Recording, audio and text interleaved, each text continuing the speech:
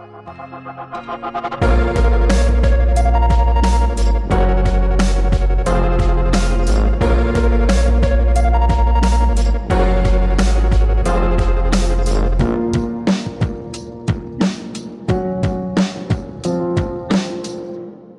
to Blackbird, episode number 46. My name is James, and today I am thrilled to bring to you a conversation I had with the host of the Daniel 3 Biblical Anarchy podcast, Jacob Winograd.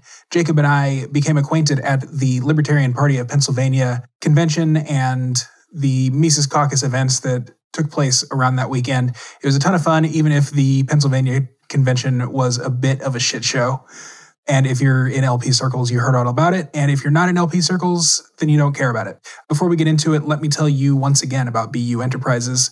Juliet Nail, a previous guest on this show, yoga instructor, Pilates instructor, mindfulness coach, and just a person who can teach you how to breathe if that's all you need, is ready to welcome you back into your body. Head to buenterprises.com today to set up your free consult with her. She does remote classes, or if you're here in the Twin Cities, she will meet with you in person. Once again, that's buenterprises.com. Those are the words spelled out, BEYOU enterprises.com, and I'll put a link in the show notes. One thing to point out real quick, you might notice that the audio on my end of this conversation isn't the greatest. I accidentally recorded with the internal microphone on my laptop rather than the microphone sitting right in front of my face. I'm hoping that the guys at Podsworth are able to make it sound great. But if not, no big deal. You guys can hear me. It'll be all right. The next episode will be recorded once again with my good mic, and you will survive. And with that, here is my conversation with Jacob Winograd. Jacob, thanks for joining me. Welcome to the show. Yeah, thanks for having me, man. Excited to be on. Yeah, so we met in Pittsburgh at the LP Mises Caucus thing, and like the Pennsylvania shit show of a convention. So that was a lot of fun. Yeah, the D-Day of the Libertarian Party of 2021, so far at least. I know. I don't think I talked about that on the show. I try to keep this as like LP free as possible. Sure. Like all my guests have been libertarian for the most part, or at least kind of liberty adjacent, but I try to keep the party stuff out of it. I guess before we get started, why don't you introduce yourself? Kind of talk about your bio and what projects you're working on and that kind of thing. Yeah, sure. My name is Jacob. I have a page that I then evolved into a podcast called Daniel 3 Biblical Anarchy. I started that because I became a libertarian and then an anarchist back in like 2018, 2019. And for me, it was a very visceral, very kind of like existential transition, because when I realized the nature of what the state was and that being libertarian wasn't just about like, oh, I want lower taxes, but like seeing the amount of violence and coercion that exists in society, it kind of freaked me out, kind of made me like, I literally felt like Neo from the Matrix and was just like, for a while, it was almost like I didn't want to be woken up, but I was. And I couldn't help but notice that, kind of like I'm a Jordan Peterson fan, and he talks about like one of his rules is clean your room. Mm-hmm. And I couldn't help but notice that like my room, as far as it being part of the Christian world and community, was a giant mess.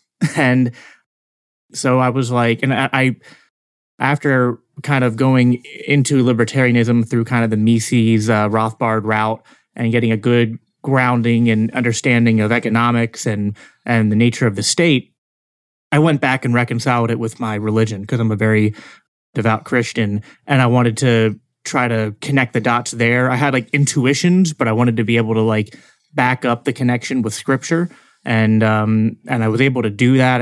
I found some great people there's Stephen Rose of the Anarcho-Christian podcast, who is almost like the godfather of the Christian anarchist internet world right now. There's Mike Mahari of he's part of the 10th Amendment Center. So I fell in with those guys, found an online community of Christian anarchists. So it helped to make me feel like I wasn't crazy to try to connect these two. And, they already had some voices and podcasts out there, but I just was like, we're such a minority. We need more voices. And so that's what spawned the page, which then spawned the podcast, because I wanted to, talk about different things. And so on my podcast, I kind of do a little bit of everything. I still do a lot of focus on, connecting libertarian philosophy and anarchist philosophy with the Bible, going through different scriptures or talking about different historical Christian anarchists. And there's a lot of different ones. I mean, there's the most famous one might be Tolstoy. Then there's Dorothy Day. There's early Christians from like the pre-Catholic Christians. You have like Tertullian and Polycarp and others that maybe weren't full anarchist in terms of like labeling themselves that way. Now, I think Tertullian is the one who coined the term Catholic in reference to the church. So I would say that there's no such thing as a pre-Catholic Christian. I mean, there's post-Catholic Christians for sure. Right. I mean, the church has been called Catholic since the earliest writings of Christianity. Well, yeah, sure. I mean, I guess I should clarify, post Constantine, post Roman Empire. I mean, I'm talking like trying to go back and find writings from Christians, as close to contemporary from like the apostles up until Constantine as we can, because it's always like you want to go as close to the source as possible from a like religious scholarly sense. Because you kind of figure it's not that they necessarily will get everything right, but if you can find things in the earliest writings of Christian philosophers, scholars, theologians, then you're at least not like crazy or going really far off base. Well, like Pope Clement, the third bishop of Rome, I believe, has a letter. I mean, he was contemporary to Paul and is widely considered the second successor to Peter. So it's very good for Catholics, especially, who don't add these things like sola scriptura to the faith as it's been passed down through the centuries and millennia, that we have this tradition that goes back all the way to these people who knew the apostles.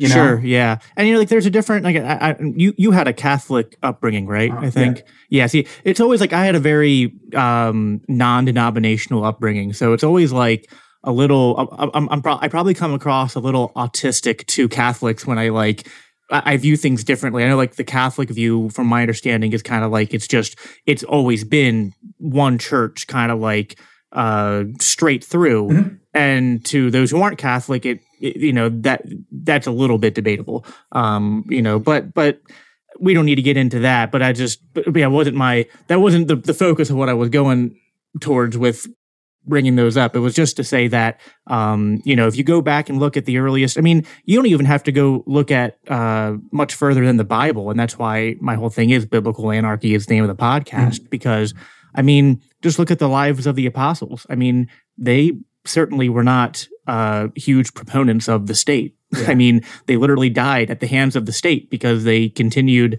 to do what they felt compelled to do, what they felt they were called to do was the right thing to do.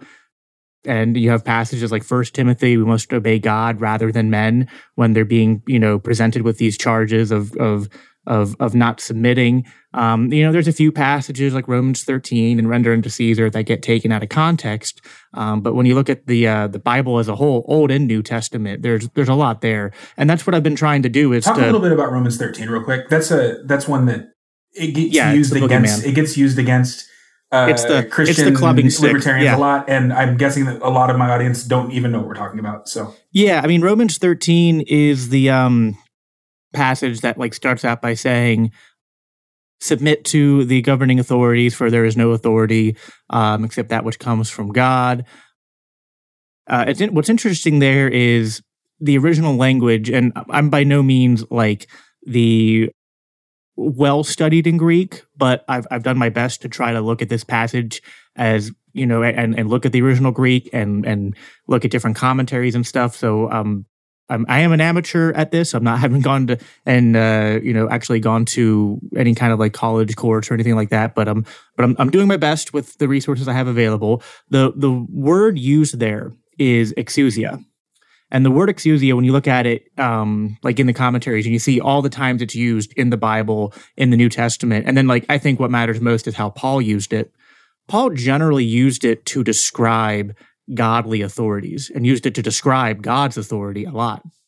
The only times that the word exousia was ever used to describe the state, it described the state in a demonic sense, as in like these were demonic powers that were coming and persecuting the church, persecuting Christians and stuff. So, there's a lot of different Christian libertarian answers to Romans 13, and I'll give mine, but I think the strongest two, like the way I put it is, if the word exousia means the state, then Romans 13 is basically saying the state is evil and that Christians have to submit to it in the sense of like how we're called to turn the other cheek and to not repay evil with evil, but overcome evil with good. It's kind of actually in the essence of like the passage of Daniel 3 that my podcast is named after, where Radshak, Meshach, and Abednego did not obey the state. They disobeyed. They didn't bow down to King Nebuchadnezzar, but they did submit to the punishment. So, but I think that Romans 13 is actually not talking about a state. I think what Romans 13 is talking about is governance or the administration of civil justice. And the reason that I believe that is just going through the text. When you read further down, it says, if you would not want to fear the governing authorities, do what is good. For the governing authorities, the exousia, is not a terror to those who do good, but to those who do evil. And then later, it's like the governing authorities do not bear the sword in vain if you do evil. And if you're going to try to make the connection between exousia and the state, it's like, okay, well, can you give me even one example of a state in a historical, just observational sense that isn't a terror to innocent, good people? And then beyond that, just like, we don't even need to look at, I think you could almost from a deontological method, just defining what the state is. It inherently victimizes good people. It's inherently an institution of coercion and violating the non-initiation of force, violating property rights, violating consent. So I think if you really push Romans 13 to be consistent, and you look at it, I think the problem is people want to look at Romans 13 as if it's describing the state. And I think that that's wrong. The way that we need to read Romans 13 is that it is God prescribing the role of civil governance. And this also makes sense in context, because when you read Romans 12 before that, Paul was talking about Christians kind of like going in the, you're kind of like echoing Jesus's Sermon on the Mount about like turning the other cheek and not resisting the evil one. And so Romans 12 talks about like not taking personal vengeance, but instead, loving those who persecute you and overcoming evil with good. But then it's like he's following up to say, now there are those who are going to be acting in certain positions of authority to restrict evildoers, but they do that in the protection of good. They're not doing that out of like an act. So it's kind of like making a distinction. Like, listen, if somebody wrongs you, you should not go out there and seek to take personal vengeance. You should not seek to have revenge. You shouldn't, like, if somebody stole something from you, you can't go burn down their house. Yeah. So like the Romans 12 is kind of talking about that. Romans 13 then says, okay, but for those who do evil, we do have the norms of civil justice. We have the norms of those who would act in a role of governing. And like this gets into like, the whole, sometimes libertarians will like, it's kind of a language thing and a semantics thing. We often talk about being against government, but when we say that, we mean we're against the monopoly, the centralized form of government. We're not against decentralized, polycentric, like market governance. Well, yeah, we're pro peace. I mean, right. And in order to have peace, you have to have someone to enforce that peace. Right. Yep. And so to me, when you look at Romans 12 and 13 in context, it's basically Paul saying, when people do evil, don't take it upon yourself don't seek revenge. Don't give in to hate. Don't escalate things. And then like Romans 13 is saying, we need to have norms of civil justice where those who break contract, who violate property rights, who initiate aggression, they are handled by those who are, trained and given that role by God to do so. Doesn't mean that it's a centralized role. It just means that there are people who will act in that role. And that role can be filled hypothetically by a state. But again, then we get into all the complications about like what the state is, and then observing it in a, both modern, contemporary, and historical sense to see how it really, it fails to do what Romans 13 is prescribing these things to do. It doesn't even come close. So I think it's pretty soundly debunked. So you, like me, came from the political left, I think, right? Yeah, I was a Bernie Sanders supporter back in 2015, post high school. I mean, I probably always didn't fit in the best with the crowd that I ran with, because I was raised in a conservative Christian home and I never gave up my faith. So my Christian values still sometimes kind of made me a little bit of a zebra among horses when I was on the left. But I definitely was a big, I believed, especially like in the economic side of it, I was really big into believing in redistributionism and the social safety nets and like the stuff Bernie Sanders pushed about taxing Wall Street to pay for healthcare and college. And, I believed I wasn't really a socialist. What I believed in was like that we had to have markets, but that the government's role was to prop up those markets and to give everybody equal playing fields in those in the markets, was kind of like what I believed in. And then I just happened to just go through this journey of the first crack was I watched a debate between Cenk Uygur and Ben Shapiro. And I know Ben Shapiro is a little cringy on a lot of issues like war and stuff like that, but he's good on the economics. So he started to crack my understanding of economics, and that got me to look into things. And then I found Peter Schiff, I found Tom Woods, I found Dave Smith, because there was like connections between Shapiro and Rubin, and then Rubin had certain people on his podcast. And then Joe Rogan, I felt like I was watching all these people's podcasts and found those voices. And then I also live here in Pennsylvania. So then as I started looking into libertarianism, I found local libertarian groups that happened to be filled with a lot of Mises Caucus people, like Luke Enser and Mike Heiss and other people. So fell in with that crowd and ended up where I'm at today. What part of Pennsylvania are you in? I live in York County, which is south of Harrisburg and west of Lancaster. I'm like halfway between Harrisburg and Baltimore. Okay. Very close to the border of Maryland. I was going to say your accent is like, it almost sounds like a Delaware accent, the way you pronounce your O's and stuff.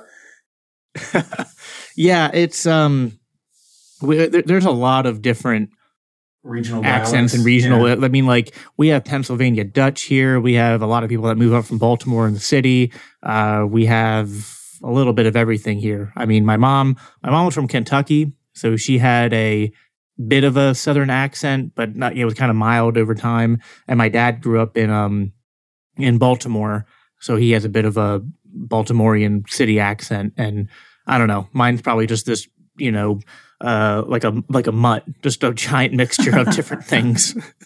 That's funny. Yeah, Pennsylvania, man. If they're maybe other than Texas, it probably has the most. Well, and obviously Manhattan itself has the most like diverse cultural groups. Yeah, Pennsylvania. Like I think I one time heard it was like Pennsylvania is almost like a microcosm of America. If it was like it's almost like you have California on the left, you have New York on the right, and Alabama in the middle. Yeah, it's like that's somewhat accurate. I mean, literally, you have the Mennonites and the Amish, and if you drive left to right through PA, you see a little bit of everything. It's an interesting place to live. What do you think? Are the Amish? Would you consider them anarcho-Christians? I mean, they're tangentially close to us. I mean, I actually like one of my good friends, Grant, who lives in the county over from me, and he's also like in the LPPA and associated with the Mises Caucus. He's actually our judicial chair here in the LPPA, and he actually like has a farm, and he like he's not Amish, but like he almost like unironically dresses like one. And so like we're always talking about this because we're just like, man, the Amish got it made in terms of like their like, almost legitimized secession from normal state society. I mean, they still have to pay some taxes, and it's not a complete secession, but it's in a lot of ways that they have some advantages we don't. And yeah, I mean, I have a very anti-urbanist kind of world set where I almost view cities as lost causes, at least the big ones. And so, yeah, we're always joking around. It was like when I made this podcast, he was like, why didn't you just name it the Anarcho Amish Podcast? That would be more accurate to what you're trying to brand here. That's funny. Are you in a rural area now, or trying to get there? Or? I mean, I live like in a suburban area that's kind of like nicely, like, I mean, literally right on the edge of where the rural Pennsylvania starts. Oh, cool. So that seems kind of ideal. Like I'm a total city boy. Like I live literally in the inner city. Like we hear shootings and stuff. Right. And I've always loved that I live in this like chaotic area. I mean, until, Minneapolis became ground zero of the year 2020. And now I'm like, man, where am I going to go? Because, I mean, we have friends here. We have family here, or at least my partner's family lives here. And, but I'm looking at houses right now and hoping that either I get paid more or real estate somehow miraculously starts going down in price. But I keep expanding the radius of the Zillow map, Yeah. So yeah, go ahead. No, you go ahead. Keep talking. Well, I was just going to say, yeah, I wasn't always anti-city, but just especially post 2020, I've become more skeptical of how it would, work. I mean, I think small cities are probably doable, but I just think really I'm not anti-city. I'm just anti like the giant cities that we have, like the 10 worst cities in America are just examples of like, yeah, I mean, cities probably should stop at a certain point. And, I mean, cities like Manhattan and Los Angeles and, I mean, Baltimore is also a weird city to watch. I'm close to. My dad grew up in Baltimore. I grew up a Baltimore sports fan. And that city's lost like over half its population over the past 5 years. I mean, it has become, I mean, it used to be, I mean, when you visit Baltimore now compared to 10 years ago, it's hard to believe it got worse, but it got worse. Maybe that culling is natural. Like maybe that's just kind of what needs to happen in cities. I mean, Hoppe even talks about it in Democracy, the Guy That Failed, that, most people are going to live in these covenant communities because most people are just trying to get along get along to go along. Right. But then there are people who are just like by temperament, urban people. And yeah, these are going to be like the hubs of culture. And, your country folk who, don't really care about the hubs of culture are going to ignore the cities and the people in the city, and they're going to supply them with food. But other than that, it's pretty much going to be it. But I love visiting cities. I just, you know what I mean? So it's like, I don't even want them to disappear, but I looked a little bit, like I joined this Facebook group called like Market Urbanism. And that was really cool. I love Market Urbanism. I think I've reached out to them about appearing on the show, actually. Really? That's cool. Yeah. I mean, other than the fact that it's infested with some geolibertarians, which I can't stand. Wait, what is geolibertarians? Are those the Georgists? Yeah, those are the Georgists. Okay. Yeah. I mean, they're the ones basically who think that property, like the land is held in common. And so everyone pays a property tax in order to fund the society. Is that about right? That's a fairly accurate summation. Yeah. I mean, I looked through Henry George. I read Progress versus Property, I think was his main book. And, I mean, in some ways, I'll give Georgism credit in that, like, it's land value tax is one of the least bad tax systems you could come up with. I mean, it's way better than income tax. But the problem is, like, if Georgists were saying, hey, here's some good incremental reforms we can make on the current system, wouldn't have much problem with them. It's the more radical, like, philosophical Georgists that, I mean, I joke around with my one friend and call them land commies because it's basically like what their philosophy seems to be, which is just like, you can't own land. Nobody can own land. Land is a commons. Land is. Yeah. Well, I'm very sympathetic to that. Like I go to the typical Robinson Crusoe illustration that, like Bob Murphy, and I think probably Mises probably used it too, where, if I wash up on a desert island, then sure, the desert island is mine. But if you wash up on the desert island with me, it's not like we're going to build fences and never and claim, and I'm going to claim this plot for myself, and you're going to claim that plot for yourself. That's a caricature of the Lockean vision of property. But really, I mean, we're going to come to terms on what's mine and yours by agreeing with one another. I don't see anything natural about that. I don't think it's a natural law type thing.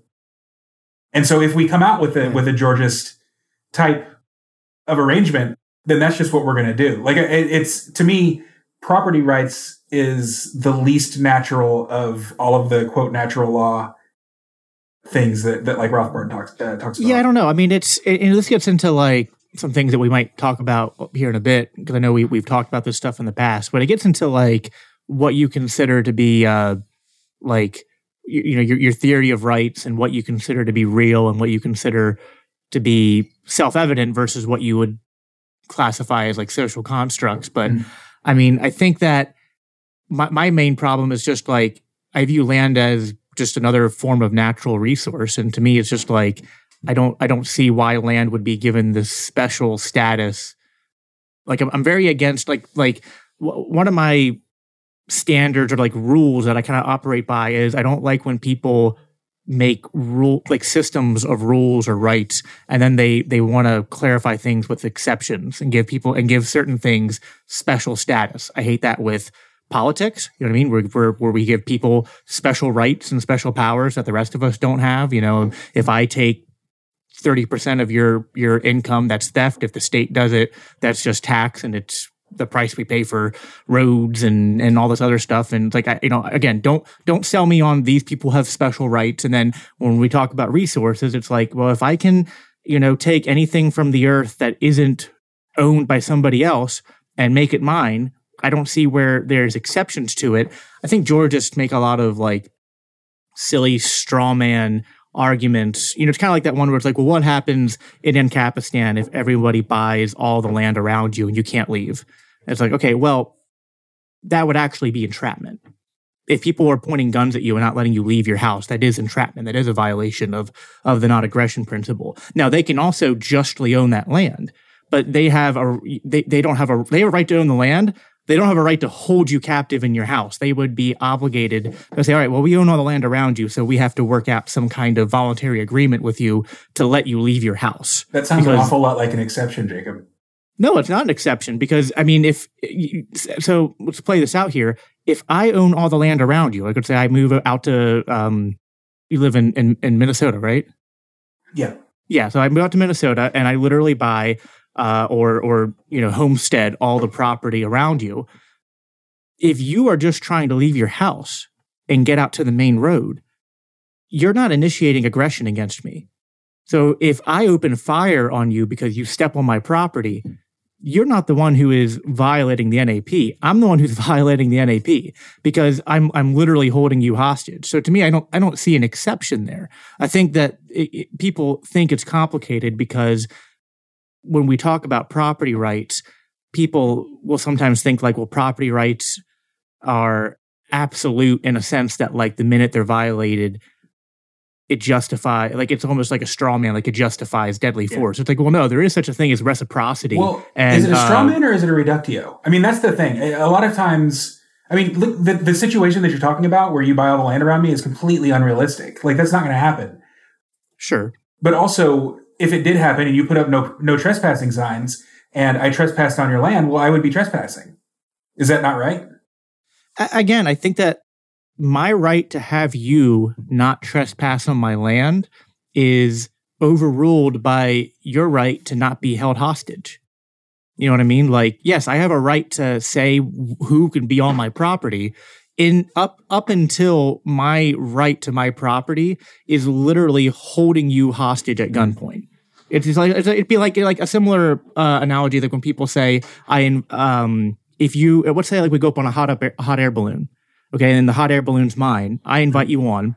Then while we're up there, we get into an argument, and I decide you're a dick, and I'm like, you know what? Get off my property.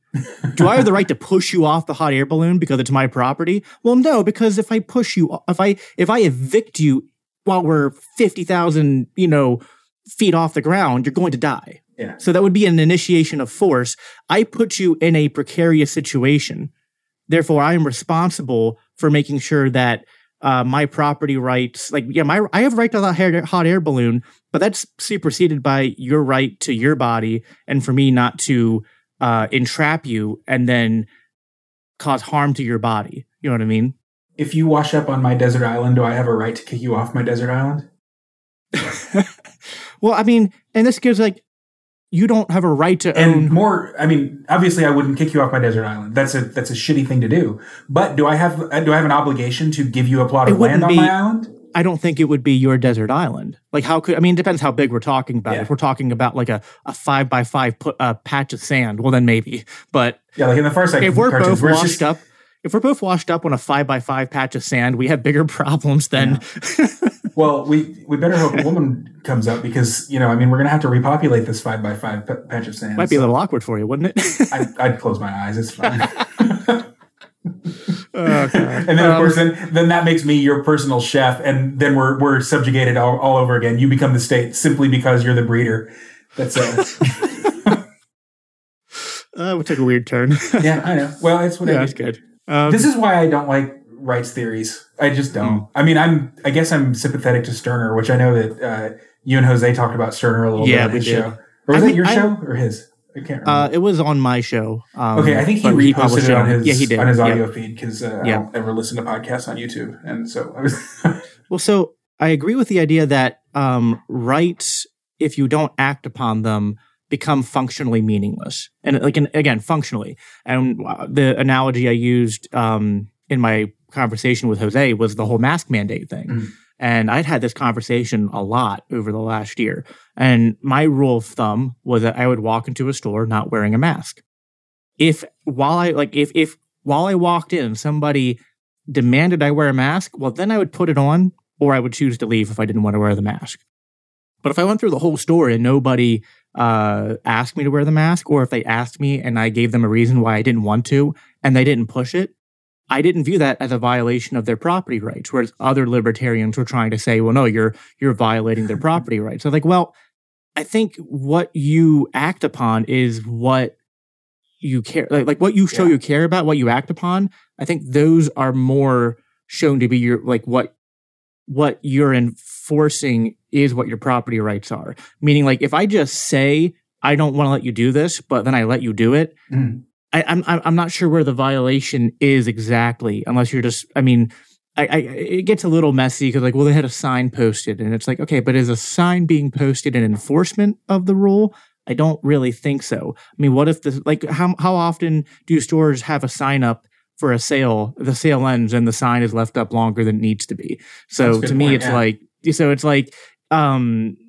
a sort of benefit of the doubt that comes when you're on somebody's property that if you're doing something, they have a rule about it, but they don't say anything about it. Well, then it's you know what I mean? It's if I had a rule in my house saying, I want you to take your shoes off when you come into the house, but you didn't, but I didn't bitch about it or tell you to.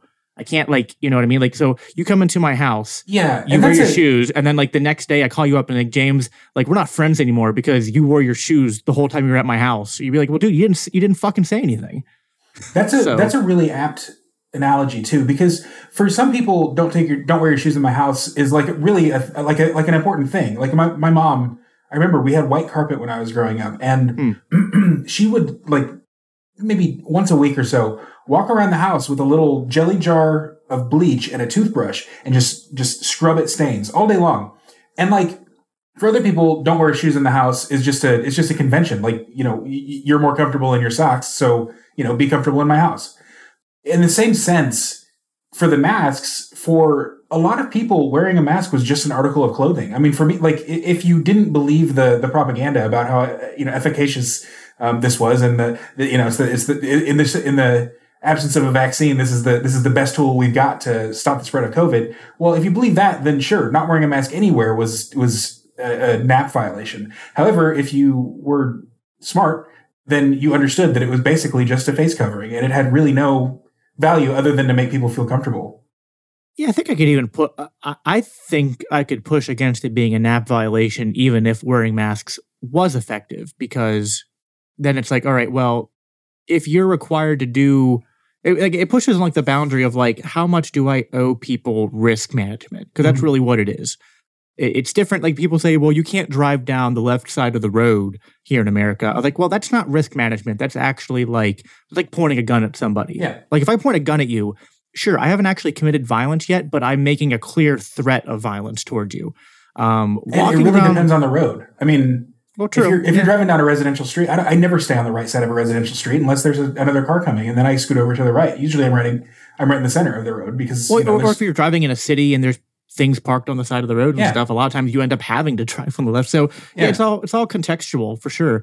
But to me, it's like, I don't know that you are like, to me, rights are entitlement. They're things that society owes you. And that's why I always say I only believe in negative rights, because I think the only thing that people owe you is non-action. Mm-hmm. Like the only thing that people owe you is that they leave you alone, that they don't act upon you in ways that you don't consent to. But nobody owes you anything positive.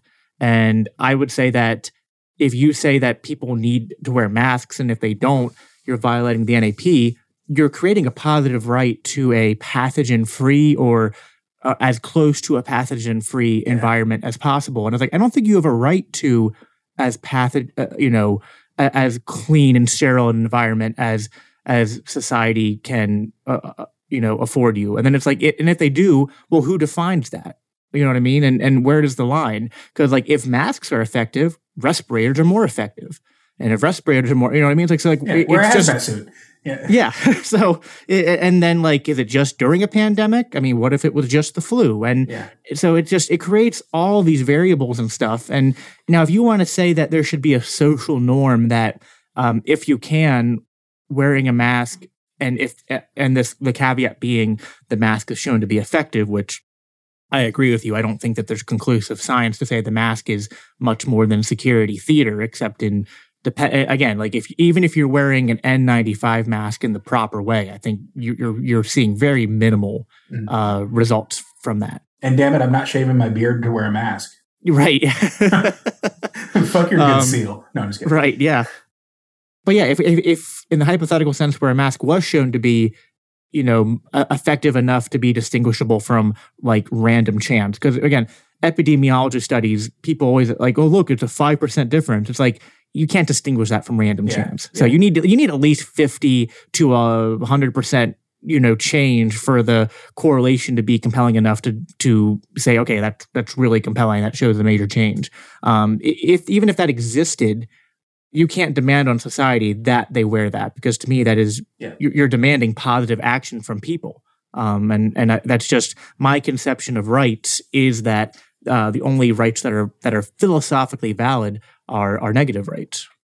I think that it's going to become a social norm now for people not to go to work sick, for instance. Once offices are fully reopened and people are going in every day, if they are getting the sniffles or whatever, they're not going to go in. I think that's going to become normal. I think that companies are going to start offering sick days and being more open to that kind of thing. So do you think in the absence of punitive measures, and like other negative consequences for failing to go to work or failing to ride the bus or whatever it is, do you think now that there is like, if that social norm does become a social norm, do you think that the nature of that activity will change as it relates to the NAP? Do you think, like, I guess what I'm saying is, now that there's not going to be negative consequences for failing to go to work when you're not feeling well, do you think that going to work when you're not feeling well is now a NAP violation, or could be, whereas 2 years ago it might not have been? It could be. And that's where it's like, if you're exhibiting symptoms and then you go into public around people, unless it's an emergency, that does create a little bit of a gray area. It's just, it's weird because like viruses are these weird third agents we're adding to the mix. And so it's kind of like, it's really playing in the outermost gray space of the philosophical conception of rights, which is like, am I responsible for what third party agents, especially these tiny micro barely even, like, you can't even classify them as living organisms, these weird biological hacks and what they do going from my body to yours.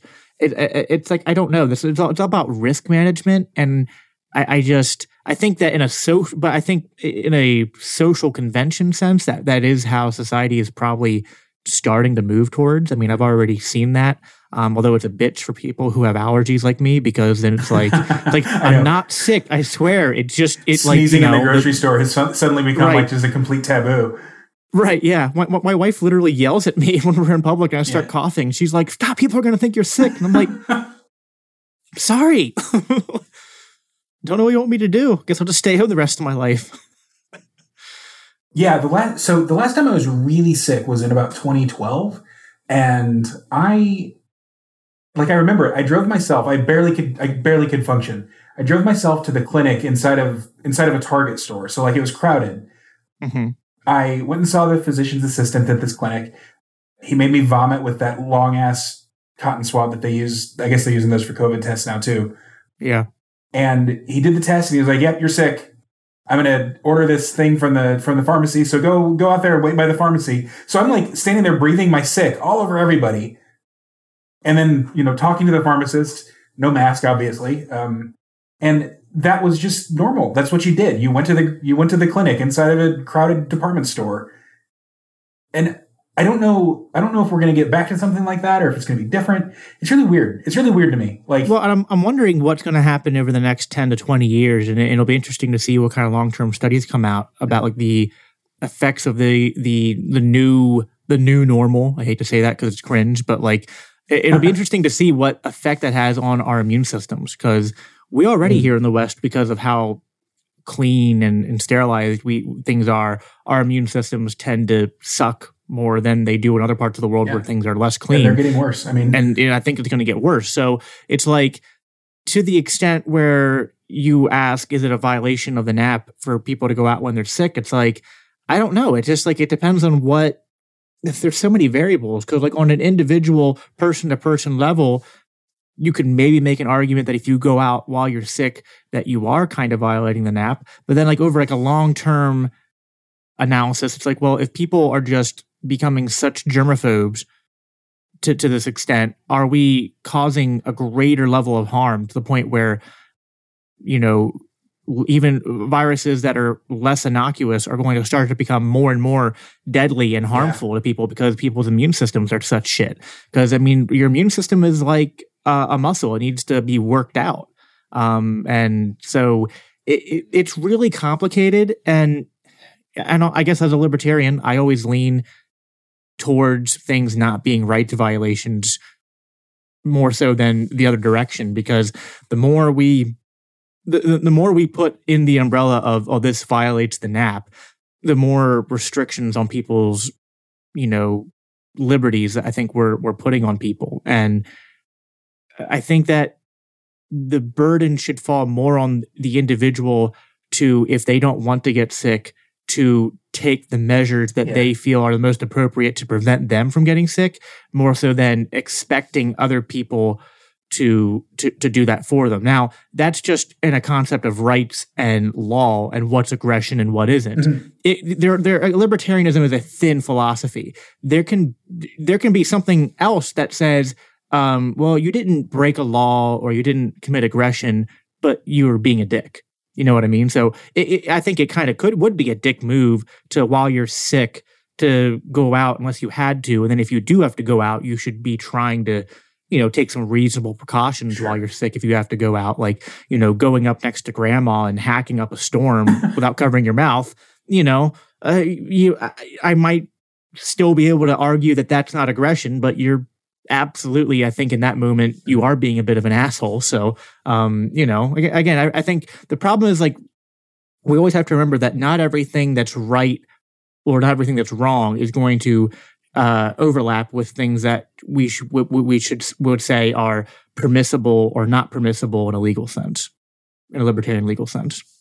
Cool. So, why do you believe in God? I just answered this in a Clubhouse room a week ago. The most honest answer is I don't know, because belief is such a weird thing.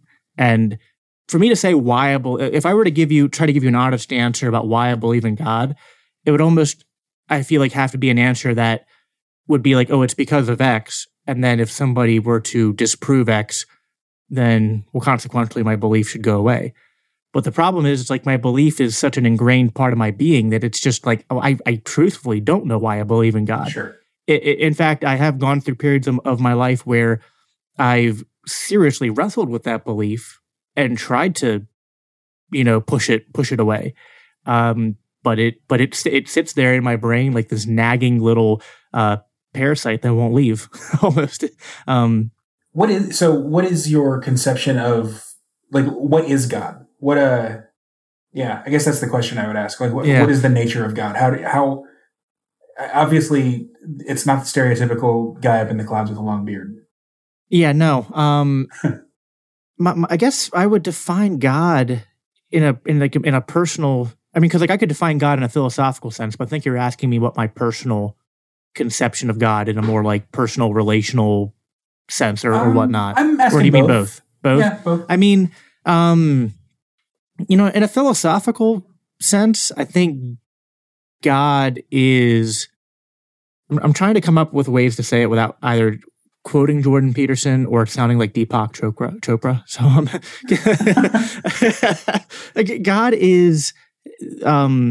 God is hard to define because my conception of God is a being, although that's a really poor way to describe God, but for lack of a better word right now, it is a being of sorts, but God is not just a being, God is being.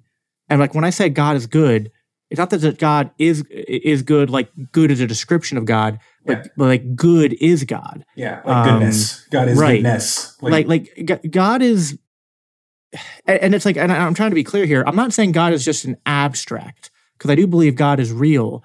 But when I say God is real, in my opinion, my belief in God as being real, I don't mean real in the same sense that like I view you as being real or this microphone as being real or, it's real in the same way that like rights are real or consciousness is real. I mean, like, there are borders between things in reality that science can describe and science can't describe. Like science can pinpoint a correlation between what we define as our consciousness and our personality and our being and the brain, but it can't fully explain it.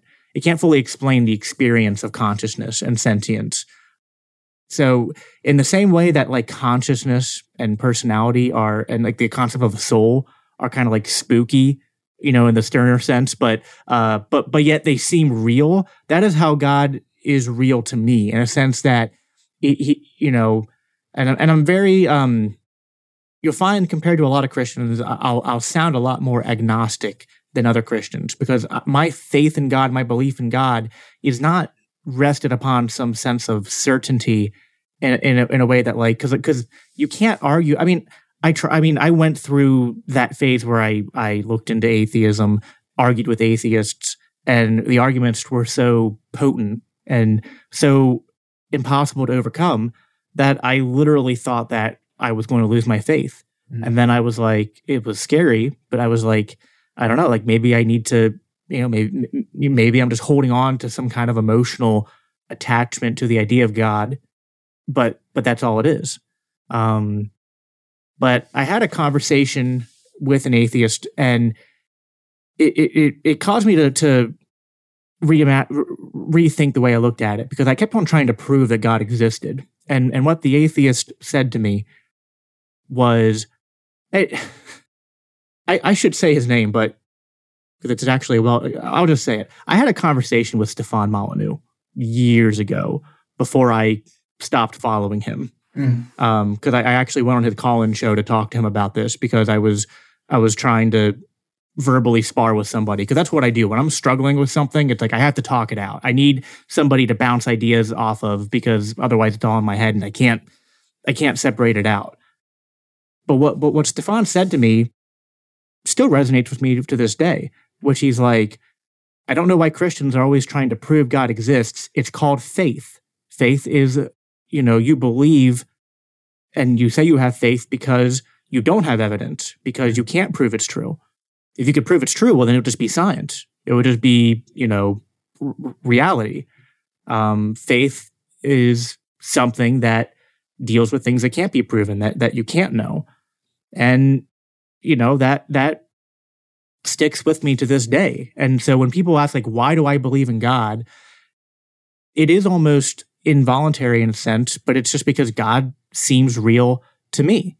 And God to me seems to be like the only consistent, I guess, like the only philosophical argument I can make is that, without God, I would have to actually agree with like you and Jose and Sterner and all these other claims that like rights and morality and all these concepts are basically just social constructs and meaningless. And that mean like useful maybe, but not real. Just figments of our imagination. And I find that I view these things much more in a like a C.S. Lewis sense, like in his book Mere Christianity, when he talks about, like in the opening section, about how the idea of natural law being that when we complain about somebody lying or cheating or murdering or raping, we're not just saying, hey, please stop doing that because that mode of behavior is not evolutionarily preferable. Mm-hmm. You know what I mean? Like we go, like, we literally as a movement make memes about wood chippers for pedophiles because we aren't just saying, hey, that's not preferable behavior. Please stop. It's like, hey, you evil, repugnant asshole. We're going to fucking load you into this wood chipper feet first so that you don't ever do it again because that action was so repugnant that we can't tolerate it. Well, and if you ask like David Gornosky and the, mimetic theorists, the reason that I don't really partake in the wood chipper memes. I'm kind of anti-punitive measures just in general. I think that seeking vengeance in any sense is bad for the soul. But if you ask David Gornosky, the reason that we do that, the reason that we as humans have a tendency to do that is because we need a scapegoat. So in order to get around the fact that we no longer pay attention to Christ's sacrifice, because he was the ultimate scapegoat, we need to sacrifice pedophiles and murderers and rapists and all of these other people who, if you just locked them away for the rest of their life or gave them treatment and made it so that they no longer want to abuse people or take some other means other than putting them in a wood chipper, then you would be just as good and maybe even better because they could be productive members of society. But instead, we turn them into scapegoats. And to me, that kind of attitude is anti-Christian. Vengeance is mine, says the Lord. Well, I actually agree with you. And so like I was talking kind of like with my libertarian hat on, but what you're saying is actually very true in that my Christian sentiments come in conflict with a lot of libertarians around me when they talk. Like, and I kind of join in on the joke because it's like I'm not trying to be the party pooper in the corner and be like, well, actually, God, no. But what I tell people is that in a ANCAP society, I wouldn't be the one roping up the pedophile and dragging him to the community guillotine or to be hung or whatever. But I mean, I also wouldn't be out there like, loudly protesting, trying to stop them. You know what I mean? It's like, I don't think that's the right way to go. Yeah. As a Christian, I kind of do believe in the idea that Jesus was the ultimate sacrifice and that, even in the most evil, repugnant action a person can commit, I don't believe in killing someone unless it is like incidental in a effort to stop them from committing harm. So like, it's one thing, like it's like in the moment when I'm trying to stop somebody from committing a crime, if deadly force is necessary to stop them from inflicting harm upon more people, I'm okay with that. But if they've already been restrained and it's already after the fact, I'm always against capital punishment from the state because I don't trust the state to do that. And then but if we had Ancapistan tomorrow, I still don't know if I would be really for public executions of any type. Because it's still, whether it's the state or a mob, it's still human beings who are like fallible is too weak a word. Yeah. To me, we can't possibly know what's right for somebody. I think that's what, when Jesus said, "Judge not, lest you be judged," which my people, the gays, love to use against Christians. in reality, like, he meant something by that. He didn't mean, don't judge my behaviors. What he meant was, don't judge me as a person. And, don't sentence me to hell because you think I deserve to go to hell. You have no idea where my mind is. And that's the thing is, like, if you're a Christian, you believe that Jesus died for the forgiveness of all sins. Now, I'm not. That's right. You said you lean universalist, right? I mean, I do, but I go back and forth on that, and it's like, I don't know. I don't think that you can prove universal reconciliation, but I think you can make somewhat of a compelling argument for it. Yeah. But regardless of how many are saved, whether it's everyone or not, and even, and it's funny, like, because, like, I kind of have a Calvinist background, and so some people will be like, well, if you're Calvinist, then you believe some people are just predestined for hell no matter what. And it's like, well, that would be true, but also, like, we can't know, so we have to act as if that's not true. So it doesn't matter, however you slice it. If we kill somebody, what we're basically saying is, like, it's almost an act that betrays God because of a lack of faith. Because what you're saying is, God, I don't trust that you can redeem this person. Mm-hmm. And to me, it's like, I would never be so arrogant as to tell God, you can't redeem this person. Even the person that I think is the least deserving of it, the least likely to accept grace. I'm not going to advocate to claim to know better God and be like, well, this person has now crossed the line to where they no longer deserve to live and have no shot at redemption. I'm not saying there can't be consequences to be like, well, yeah, we're not going to kill you, but we're also probably not going to just let you back into public society tomorrow and hang around children. But I mean, that's where I'm a little bit torn, because, like, I am anti-punishment, but if I were, like, running my own covenant community, I think that we would stop short of capital punishment.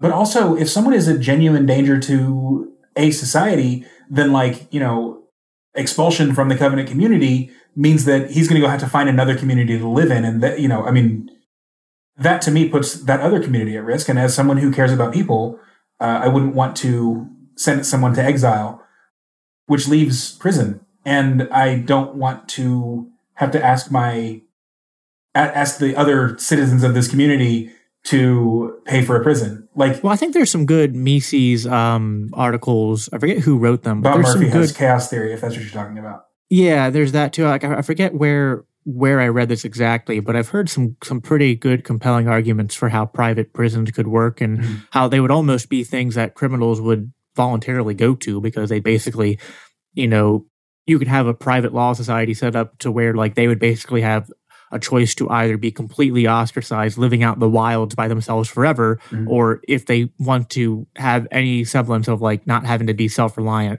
they would have to basically check in to competing private prisons that they'd be free to leave, go into and free to leave, and they would go there and work. It's not like the community would be paying for it. They'd be going there. And some people say, well, it's kind of a form of indentured servitude and whatnot. It's like, I don't know. Like, I mean, stop. I hate the nirvana fallacy when people just endlessly criticize one idea after the other. It's like, well, that's not, it's like, at some point rubber meets the road and you got to at least do something. And you can improve upon it over time. That's the beauty of the free market, is that you can start out with a set of actions and judge the consequences of it, and continue to improve upon it over time. And the market does a lot better of that than the state. But yeah, I agree with you.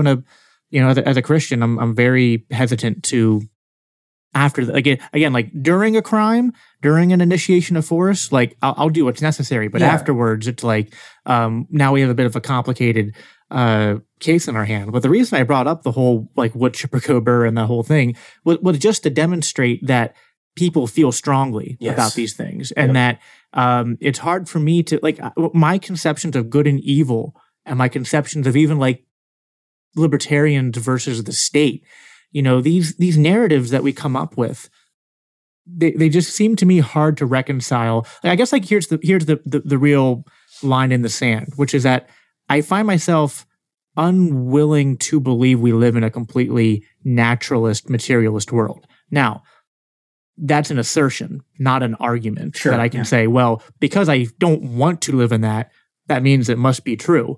I can make some, not arguments, I can give reasons for why I think that Like basically I guess like my arguments, or whatever you want to call them, my claims would be that if we live in a naturalist, materialist world, I just don't know why I'm supposed to feel compelled to give a shit about any of this, is what it comes down to. And the fact is, I give it's not that I give a shit. I give like the most shits. I mean, I can't get off the toilet. That's how much of a shit I give. So, so it's like, I mean, and that's how 90% of people are. Even people who aren't libertarians tend to, even if it's not politics, there are things that they care very strongly about. And it's just hard for me to look at that and to say, yeah, this is all the consequence of stardust and electrons firing in my brain. Mm-hmm. It's like I feel like reality has to be more than that. And I can't explain it scientifically, but that's because I don't think that, this is where I don't know. I've never heard you talk about Jordan Peterson, so I don't know what your feelings on him are, but I really like what Jordan Peterson talks about. And I've never gotten the sense he's even a religious Christian in the same sense that I am, but he does talk about how at least not pre-illness. I think he's had a pretty come to Jesus year last year, but yeah, for sure. But yeah, he's always, before and after his illness, he's talked about how reality and truth is more than just science and more than just materialism. Yeah, and that's self-evident. Yeah. I think Vin Armani, actually, he was on my show talking about this. Like, the fact that I can fall asleep in a dark room with my eyes closed and dream about the sun and like see the sun, and feel the sun in a cold room, in a dark room, and yet here I am perceiving this light, tells me that there's something other than brain synapses at work. Yeah. Yeah. And it's just, other than that, it's like if morality was just basically the consequence of evolution, I feel like evolution would get you part of the way there to caring about actions, but I don't think that it would get to where we are today. And it just, and then it's like, it is kind of a ghost in the machine. And the problem is, like, you can't measure it. And that's the whole problem we have with the supernatural, with when we get into all this talk about metaphysics. And like, I don't think that it's wrong for atheists and skeptics and the agnostics who aren't religious to question that and go, I'm not convinced. And it's like, well, I'm not even saying I'm convinced because I have faith. You know what I mean? Like, if I was convinced, it wouldn't take faith. So I have faith because I see patterns and I go, you know what? Like, these patterns are pushing me towards these conclusions that I can't prove, but they make sense out of reality. Yeah. And so I'm going to operate on them because, and the only sense that they are scientific is that I continually rely upon Christianity and the Bible to make sense of my reality, and it continues to work.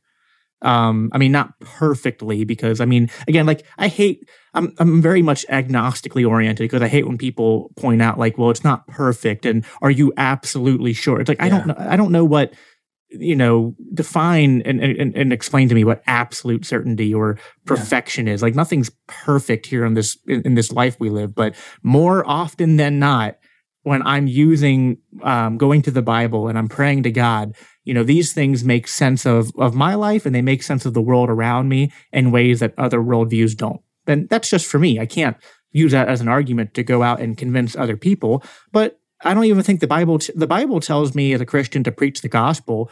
And if anyone's going to change people's minds, it's not me. It's actually God working through the scriptures and the preaching of the word. I think that this is where I still have some Calvinist leanings, but like the Reformed tradition and other traditions too talk about how, like, the way that people come to God is that the Holy Spirit reaches out and like removes the wool from their eyes and replaces the heart of stone with a heart of flesh.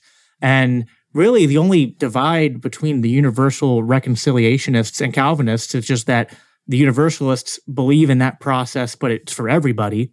Or even if it doesn't happen in this life, it happens after they die. And the Calvinists are just convinced that it's not everybody. And I'm agnostic in the middle. So it's like, I grew up with more of a Calvinist, especially like in my teen years, I grew up in a more Calvinist oriented church. And so a lot of my theological background comes from that. And there's a lot of Reformed theology that informs my anarchist views too, because the Reformed theologians tend to take a very high view of viewing God as king. And there was actually there wasn't enough churches to find the lockdowns over the past year and a half. But of the ones that were, many of them were the Reformed churches. Like one of the big ones, Apologia, with like James White and I forget the name of the other dude. But they were very vocal about continuing to meet. They even was a Durbin, and he gave a sermon entitled "No King But Christ." And my pastor basically gave, a lot of these pastors were coming out and saying, no, listen, like we believe that God created, they're not anarchists, but they're close. It's like a step away to where like they believe that states exist and we're supposed to submit to them, but they recognize that they reject the state worship, which is the thing about American Christianity that pisses me off the most is the Christians that are all with the American flag and the worship of Trump. And, it's funny being in the Mises Caucus and being accused of funneling in Republicans and Trumpers when it's like, those are the people I can stand the absolute least. Yeah. But these are the same people who, nominated Bob Barr and then Gary Johnson twice for their presidential nominees. Right. I mean, who's talking about Republican entryism? The Republican congressman who voted for the Iraq War and a Republican governor who wouldn't know Mises from a hole in the ground. I mean, come on. Okay, let's start wrapping up. I want to get some practical stuff from you. What is your spiritual life like? Do you pray every day? Do you pray the rosary? I won't tell anybody, I promise. Meditation, that kind of thing. What's your regimen? I don't have a regimen. I live my life, and as things come up, like there's some things that'll come up, and it's like I need to go to the Bible and read. Sometimes it's just like an open stream of consciousness, me praying to God. Sometimes if I'm going through a hardship, praying and fasting, more formalized, kneeling at my bed, sitting down with my wife and my kids, reading the Bible and praying about it afterwards. There's no, I'm not somebody like my personality is like, I'm very disorganized. So I don't have a set schedule for any of this. And if I tried to set one, I know I wouldn't follow it. Yeah. And I also have ADHD. So my Bible readings tend to be very, like going after things that I find my mind obsessing about. So, it's a little chaotic, but, it's very much like, the way I view God in my spiritual life is very much like a father, and also, the Trinity is a really interesting concept and a weird thing to experience, because it's like, depending on what I'm going through, sometimes I am kind of like praying and trying to communicate with God in a sense of like He's my father, but then sometimes I feel like I'm more trying to communicate with like the essence of Christ and Jesus and the part of God that took flesh and that walked the earth among us, and it's more like God our brother.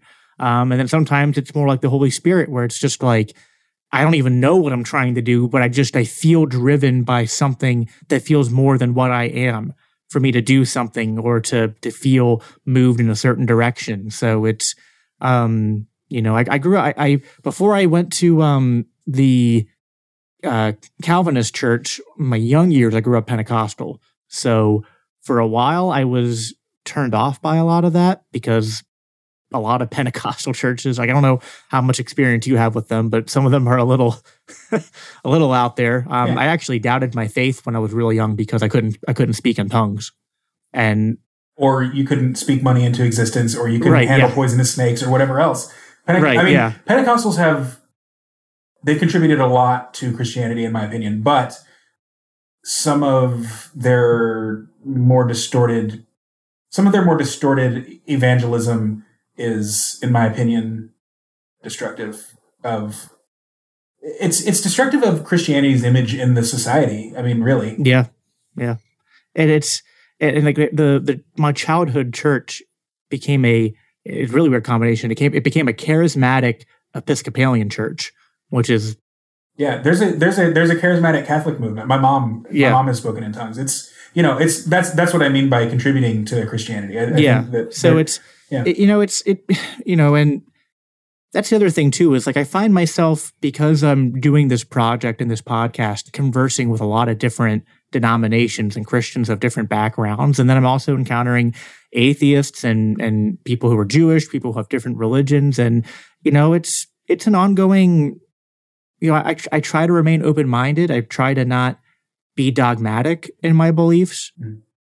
But at the same time, I want to be rooted in the Bible and not be like one of those loosey-goosey Christians who kind of like, the Bible just says whatever I want it to say, and I'll cherry pick passages and ignore the rest. And, that's tough. I mean, sometimes people, when people come at me with the passages about slavery or with the stuff in the Old Testament where God said to wipe out entire civilizations, I mean, that shit is tough to reconcile with. But I feel like, if I were to start saying, well, those parts of the Bible aren't actually inspired and aren't actually, aren't from God, then it's just like, well, I've completely subjectivized it, and I'm trying to define God by my sensitivities instead of trying to seek the greater truth that I believe exists.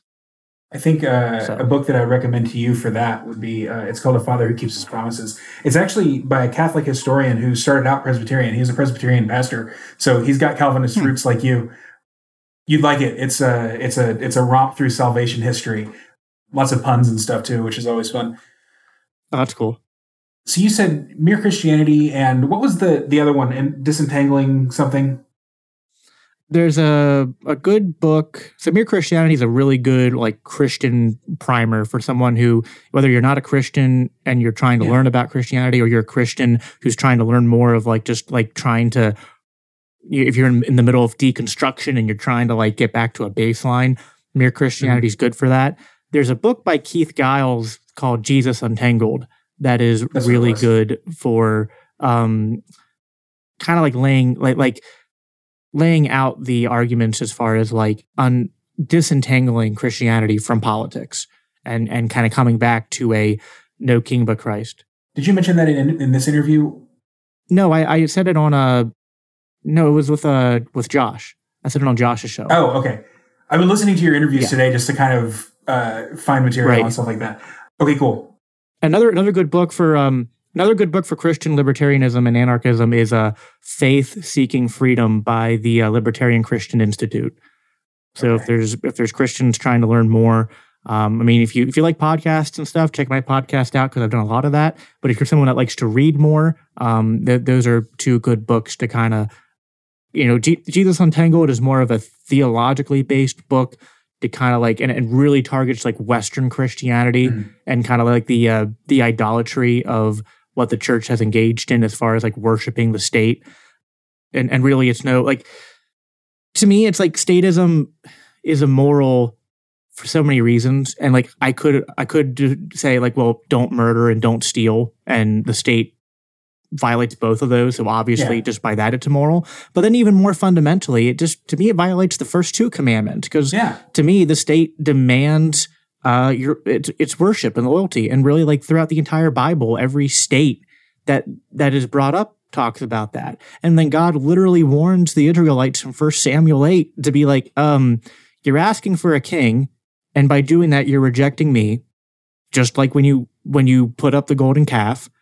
And if you ask for this king, he's going to take your shit, enslave your children, and it's not going to be a good time. It's basically like summarized with some modern language. He's like, asking for a king is not cash money. Mm-hmm. That's kind of what you're describing there. That's kind of what A Father Who Keeps His Promises is about. It's the series of covenants that come from God's people rejecting God. And God swearing a covenant oath with them anyway. Right. There's like a series of those throughout the Bible, starting with Adam and going through Christ. So anyway, it's a great. Go ahead and plug where people can find you. Let's get out of here. Yeah. So Biblical Anarchy is my handle at Twitter. And then everywhere else, it's Daniel3 Biblical Anarchy, Facebook, YouTube. I use Anchor FM, so I'm on Spotify, Apple Podcasts, Google Podcasts. I mean, There's like 12. I mean, pretty much any podcast app I'm probably on right now. So you can find me that way. Cool. Thanks a lot, Jacob. Yeah, thanks for having me on, man. All right, thanks again to Jacob for joining me today, and thanks to you, as always, for tuning in. 2 quick bits of housekeeping. First bit of housekeeping, did you know that you can follow Blackbird on Telegram? You can. Go to t.me/learn-to-see to do that. And also, I finally caved and created a Facebook page, which has really been driving a lot of traffic to the podcast, so I probably should have done it before, but I was stubbornly avoiding Facebook for obviously good reasons. But if you can't beat them, join them. Look for Blackbird Podcast with James Gentleman on Facebook to join the conversation there. The second bit of information is that I have finally started releasing premium content. I am, as of episode 45, releasing these interviews uncut and unedited for the most part to my paid subscribers as soon as I have them out of the Zoom thing. So if you wanted to hear, for instance, me and Jacob bantering about audio equipment and me almost drowning on a sip of water in the middle of this conversation, then you want to be on the paid rolls.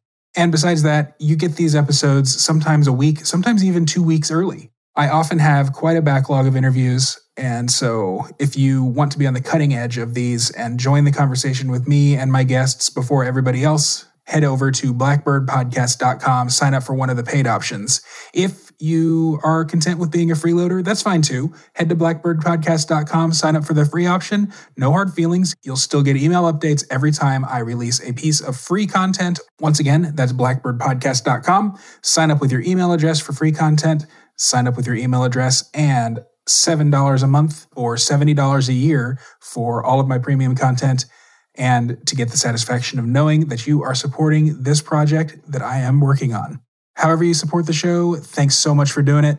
I appreciate you tuning in this time, and I will see you next time on Blackbird. Until then, live free.